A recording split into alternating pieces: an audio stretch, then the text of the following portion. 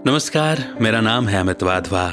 कहानियों को आवाज देता हूं। आज आपको सुनाने जा रहा हूं वो पहली स्टोरी जिस स्टोरी से मैंने स्टोरी टेलिंग यानी कि स्टोरी नरेशन शुरू किया था। स्टोरी है तुम यहीं कहीं हो, जिसे लिखा है अंजलि खेर जी ने। आइए शुरू करते हैं आज की कहानी मेरे यानी अमित के साथ। मैं अपने कमरे में यहां वहां चहलकदमी कर रहा था। खुली खिड़की से आती ठंडी ठंडी हवा से पास ही टेबल पर रखी मेरी डायरी के पन्ने फड़फड़ाने लगे। कुर्सी खींचकर मैं टेबल के पास ही बैठ गया कि अचानक बिजली कड़की और बूंदाबांदी शुरू हो गई। मिट्टी की भीनी सी खुशबू ने मेरी चाय पीने की तलब को और बढ़ा दिया। बहू ने ट्रे में पहले से ही थर्मस में गर्मा गर्म अदरक वाली चाय, नमकीन और बिस्किट रख दिए थे और बेटी ने बाहर ना आने की हिदायत भी दे दी थी। हर साल की तरह शादी की सालगिरह मनाने के लिए कुछ सरप्राइज प्लान किया होगा उन लोगों ने। मैं थर्मस से चाय कप में पलट रहा था और खिड़की से पहली बारिश के नज़ारे का आनंद ले रहा था।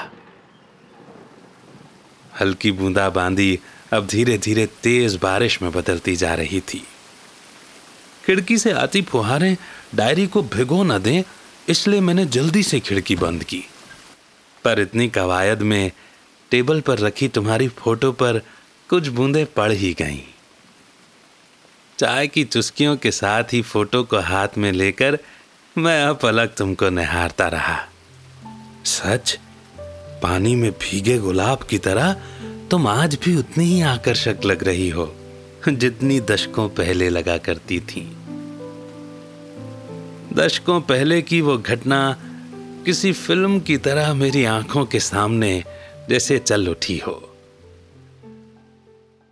मेरा सिलेक्शन मार्केटिंग ऑफिशियल के पद पर हुआ था और 3 माह का ट्रेनिंग सेशन इंदौर में आयोजित होने वाला था। मेरे बचपन के दोस्त ने फोन करके कहा था, वेदांत, मेरी कजन विधि भी तुम्हारे बैच में ही ट्रेनिंग के लिए इंदौर आने वाली है। थोड़ी चुलबुली है, जरा ध्यान रखना उसका। ट्रेनिंग के पहले सेशन में इंट्रोडक्शन हुआ। वहीं मेरा और विधि का परिचय हुआ। पहले दिन 4 सेशंस में अलग अलग सब्जेक्ट्स पर हुए लेक्चर्स में तुमने बढ़ चढ़कर भागीदारी करने से लेकर टी ब्रेक में चाय की खराब क्वालिटी को लेकर पुरजोर विरोध करने में भी पीछे नहीं रही। मैंने ही समझा बुझाकर तुम्हें चुप कराया। शाम को सारे ट्रेनीज ने मिलकर ट्रेजर आइलैंड मॉल घूमने का प्लान बनाया। हम सभी साथ साथ निकले। घूमते घूमते फूड कोर्ट की ओर बढ़े। सब अपने अपने मनपसंद फ्लेवर की आइसक्रीम्स ले रहे थे। मुझे ध्यान आया कि विधि तो हमारे साथ दिख ही नहीं रही। कोई बोला, अरे नई जगह है यार, साथ में रहना चाहिए। अब अगर कहीं भटक गई तो कहां ढूंढेंगे? वापस होटल भी टाइम पर पहुंचना है, देर हो जाएगी तो डांट खानी पड़ेगी। सभी साथी तुमको ढूंढने में जुट गए। विधि को ढूंढते ढूंढते मैं बाहर की ओर पहुंचा तो देखा वो मजे से चॉकलेट फाउंटेन देखने में बिजी थी। उसे तो पता ही नहीं कि पूरा का पूरा ग्रुप उसे लेकर कितना परेशान हो रहा है। मैं उसके पास पहुंचा और जोर से फटकार लगाते हुए बोला, तुम क्या छोटी बच्ची हो जो हम लोग तुम्हारे पीछे पीछे घूमते रहें? तुमको अपनी जिम्मेदारी समझ में नहीं आती कि ग्रुप के साथ आई हो तो सबके साथ रहो, जहां मर्जी हो वहां भागती रहती हो। हद हो गई यार, तुम्हारे पीछे हम लोग मॉल भी नहीं घूम पाए और तुम यहां मजे ले रही हो। ओ वेदांत, आई एम सॉरी, पर देखो तो ये चॉकलेट फाउंटेन कितना प्यारा लग रहा है, देखो ना प्लीज। कहते हुए विधि ने मेरा हाथ पकड़ लिया और आगे की ओर खींच कर ले जाने लगी। मैंने हाथ झटकारते हुए कहा, बहुत हो गया तुम्हारा बचपना, बाकी ग्रुप वाले तुम्हारे लिए परेशान हो रहे हैं। चलो वापस, होटल भी जाना हमें समय पर, इस बात का पता है तुम्हें। फिर हम सभी ग्रुप वाले वापस होटल की ओर चल पड़े। रास्ते में सबने विधि को बहुत झिड़कियां दी, पर मुझे नहीं लग रहा था कि विधि पर किसी की डांट का कोई खास असर पड़ रहा था। अगले दिन क्लास खत्म होने के बाद हम सभी की सहमति से हमने राजवाड़ा जाने का प्रोग्राम बनाया, पर जाने के पहले सबने विधि को साथ में रहने की सख्त हिदायतें दी। फिर हम सब राजवाड़ा की ओर पैदल ही चल पड़े, क्योंकि हमारे होटल से वो बहुत पास था। विधि बीच बीच में यहां वहां भागती तो हम में से कोई न कोई उसे वापस खींच लाता और उसे बार बार डांट पड़ती, पर वो भी अपनी हरकतों से कहां बाज आती। सड़कों के आसपास लगे नाश्ते के स्टॉल से आती भीनी भीनी खुशबू से हम सबके पेट में चूहे कूदने लगे। सब लोग अपनी अपनी मनपसंद चीजें खरीदने स्टॉल पर ऑर्डर देने लगे। मैंने तो इंदौर की साबूदाने की टिकिया की बहुत ही तारीफ सुनी थी, सो मैं उसी के स्टॉल पर पहुंचा और विधि को भी साथ ही रहने को कहा, पर उसका मन तो गोलगप्पे खाने का था। वो बोली कि सामने वाले स्टॉल पर गोलगप्पे खाएगी, तब तक साबूदाने की टिक्की लेकर वहीं आ जाना। मैंने हाँ कहा और गर्मा गर्म साबूदाने की टिक्कियों को तलते हुए देख रहा था। दोना थामकर मैं दुकानदार को पैसे देने जा ही रहा था कि पीछे से भजन मंडली भजन गाते हुए आते दिखाई दी। मैं विधि को आवाज लगाता उसके पहले ही भीड़ भाड़ और शोर शराबे के साथ में धक्का मुक्की में मैं पीछे की ओर चला गया। इतनी बड़ी भजन मंडली की रैली निकलते निकलते करीब करीब 15-20 मिनट लग गए। भीड़ छंटने पर जब मैंने देखा कि गोलगप्पे के स्टॉल पर विधि नहीं दिख रही है, तो मेरे हाथों से साबूदाने की टिक्की का दोना कब छिटक गया पता ही नहीं चला और मैं बौखलाया सा आसपास नजर दौड़ाकर विधि को ढूंढने की कोशिश करने लगा।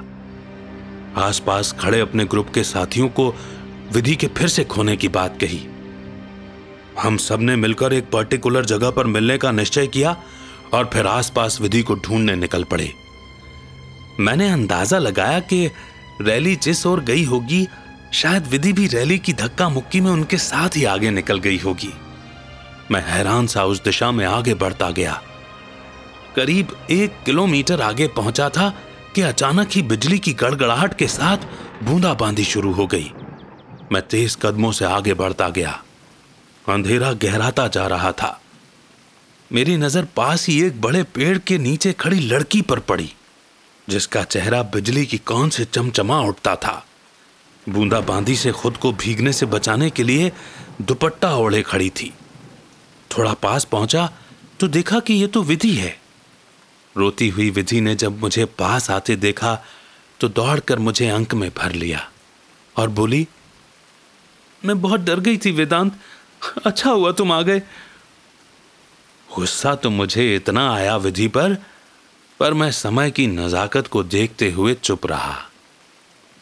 खुद को विधि के हाथों से छुड़ाते हुए मैंने अपनी जेब से रुमाल निकाला और उसके एक छोर से विधि के हाथ को गांठ बांधकर दूसरे छोर से खुद के हाथ को गांठ बांधी और विधि को चुपचाप तेज कदमों से चलने को कहा। बारिश की पहली बौछार में हम दोनों वापस राजवाड़े की ओर चल पड़े। मैं लगभग रुमाल से बंधी विधि को खींचते हुए उसे दौड़ा ही रहा था। हम दोनों राजवाड़े में निश्चित जगह पर पहुंचे।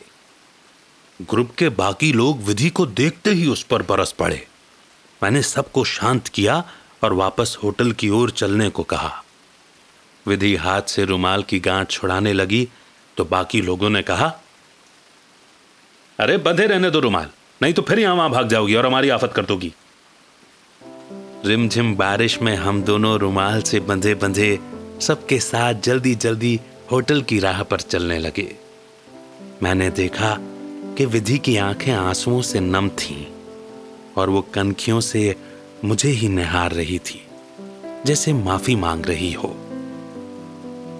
होटल पहुंचने तक हम सभी लोग लगभग भीग ही चुके थे। मेन गेट पर पहुंचने पर मैं जैसे ही रुमाल से विधि के हाथ पर बंधी गांठ खोलने लगा तो विधि बोली, वेदांत मत खोलो ना ये गांठ। क्या हम यूं ही जीवन भर के लिए अटूट बंधन में नहीं बंधे रह सकते? मैं वादा करती हूं अपनी ऐसी बचकानी हरकतों से तुम्हें कभी परेशान नहीं करूंगी। मैं बहुत जिम्मेदारी से अपनी गृहस्थी संभालूंगी। विधि की ओर देखते हुए बिना उसकी बातों का जवाब दिए मैंने गांठ खोली और मैं अपने कमरे की ओर मुड़ गया। ट्रेनिंग सेशन खत्म होने तक हम सभी आपस में बहुत घुल मिल गए थे। आपस में एड्रेस और फोन नंबर का लेन देन हो गया था। फिर मिलने का वादा करके हम सभी अपनी अपनी जगहों की ओर रवाना होने वाले थे। मैंने नोटिस किया कि विधि की नजरें पूरे समय मुझे ही ढूंढा करती। शायद मेरे दिल में भी उसके लिए प्यार का अंकुर पनपने लगा था। जाने के पहले हम दोनों अकेले में मिले तो विधि ने रोते रोते मेरा हाथ थामा और बोली, वेदांत, मैं तुम्हारे बिना नहीं रह सकती। क्या तुम्हारे दिल में मेरे लिए जरा सी भी जगह नहीं है? मैंने उसका हाथ सहलाया और अपना ध्यान रखने की सख्त हिदायत दी। फिर हम अपने अपने हेडक्वार्टर्स की ओर चल पड़े। हम सभी ने अपने अपने पोस्टेड ऑफिसेस में अपनी अपनी पोजीशन संभाली। शुरुआती समय तो अपना काम समझने और नए रूटीन में एडजस्टमेंट बनाने में ही निकल गया। फिर एक दिन अचानक विधि का फोन आया। उसने बताया कि उसके कजिन की शादी पक्की हो गई है और शादी में मिलने का वादा लेने के साथ ही अपने अपने ऑफिस के हाल चाल शेयर किए। मुझे भी उससे बात करके बहुत अच्छा लगा। ऐसा महसूस हुआ कि विधि के स्वभाव में बहुत ही मैच्योरिटी आ गई है। उसका बेतकल्लुफ बात करने का अंदाज मुझे शुरू से ही भा गया था। मैंने भी दिल खोल कर उससे बातें की। विधि से मिलने की कल्पना ही मुझे सिर से लेकर पैर तक रोमांचित कर गई। उसके कजिन और मेरे दोस्त की शादी में हम दोनों का एक दूसरे के प्रति प्यार हमारे परिवार वालों से छिप न सका और बिना किसी विरोध के सबकी सहमति से हम अटूट बंधन में बंध गए। सच विधि, अपने वादे के अनुसार बहुत जिम्मेदारी से तुमने न केवल मेरे घर आंगन को गुलजार किया, बल्कि अपने प्यार और कौशल से बच्चों में संस्कार के बीज बोकर तुमने मेरे जीवन को इंद्रधनुषी रंगों से लबरेज ही कर दिया। तुम मुझसे हमेशा कहा करती थी, मैं तुम्हारे बिना नहीं जी सकती, मैं तो तुम्हारे कंधे पर ही जाऊंगी। सच, तुम्हारे बिना मैं भी जीवन की कल्पना नहीं कर सकता था, पर मैं नहीं चाहता था कि मेरे बाद तुम्हारी आंखों में आंसू की एक बूंद भी आए। मैं तो तुम्हारे साथ के बिना उन सुनहरी यादों के सहारे जिंदगी के चंद दिन काट ही लूंगा। पापा, पापा चलिए ना बाहर ड्राइंग रूम में। बच्चों की आवाज ने मेरी तंद्रा को तोड़ दिया। बेटी और बहू मेरे हाथ पकड़कर मुझे बाहर ले जाने लगी। पूरा कमरा विधि के मनपसंद गुलाबी रंग की सज-धज के साथ दुल्हन की तरह सजा था और बेटी दामाद हमेशा की तरह विधि का मनपसंद ब्लैक फॉरेस्ट केक लेकर आए थे। मेरे दिल की बात शायद मेरी बेटी ने जान ली और मां की फोटो लेकर आई और केक के पास रखकर बोली, पापा, मां आ गई, अब तो केक काटिए ना। फोटो को देखकर यूं लगा जैसे तुम कहीं दूर नहीं, मेरे आसपास हो, बस हमेशा की तरह मेरे दिल के ही पास हो। मैंने केक काटा और बच्चों को खिलाया तो लगा जैसे फोटो में तुम मुस्कुरा रही हो। सच, घर के जर्रे जर्रे में, हवा के इस निर्मल स्पर्श में, फिजाओं में फैली खुशबू में बस तुम्हारा ही निर्मल एहसास होता है। मेरे जीवन की बगिया को महकाने वाली मेरी जीवन संगनी विधि, तुम बस यहीं कहीं हो, यहीं कहीं हो। इसी मोड़ पर ये सुंदर सी कहानी यहीं पर समाप्त होती है। पर अच्छी बात यह है कि कभी न खत्म होने वाला प्यार, वो अमर प्यार, वो एहसास, वो फीलिंग्स हम भी इस कहानी से महसूस कर सकते हैं। है ना? कैसी लगी आपको ये कहानी? आपकी फीलिंग्स, आपके फीडबैक हम तक जरूर पहुंचाइएगा, इंतजार रहेगा। बहुत जल्द एक और नई स्टोरी के साथ फिर होगी आपसे मुलाकात। तब तक रखिए अपना बेहतर ख्याल। Keep smiling, keep shining and keep rising. Amit का नमस्कार। जय हिंद, जय भारत।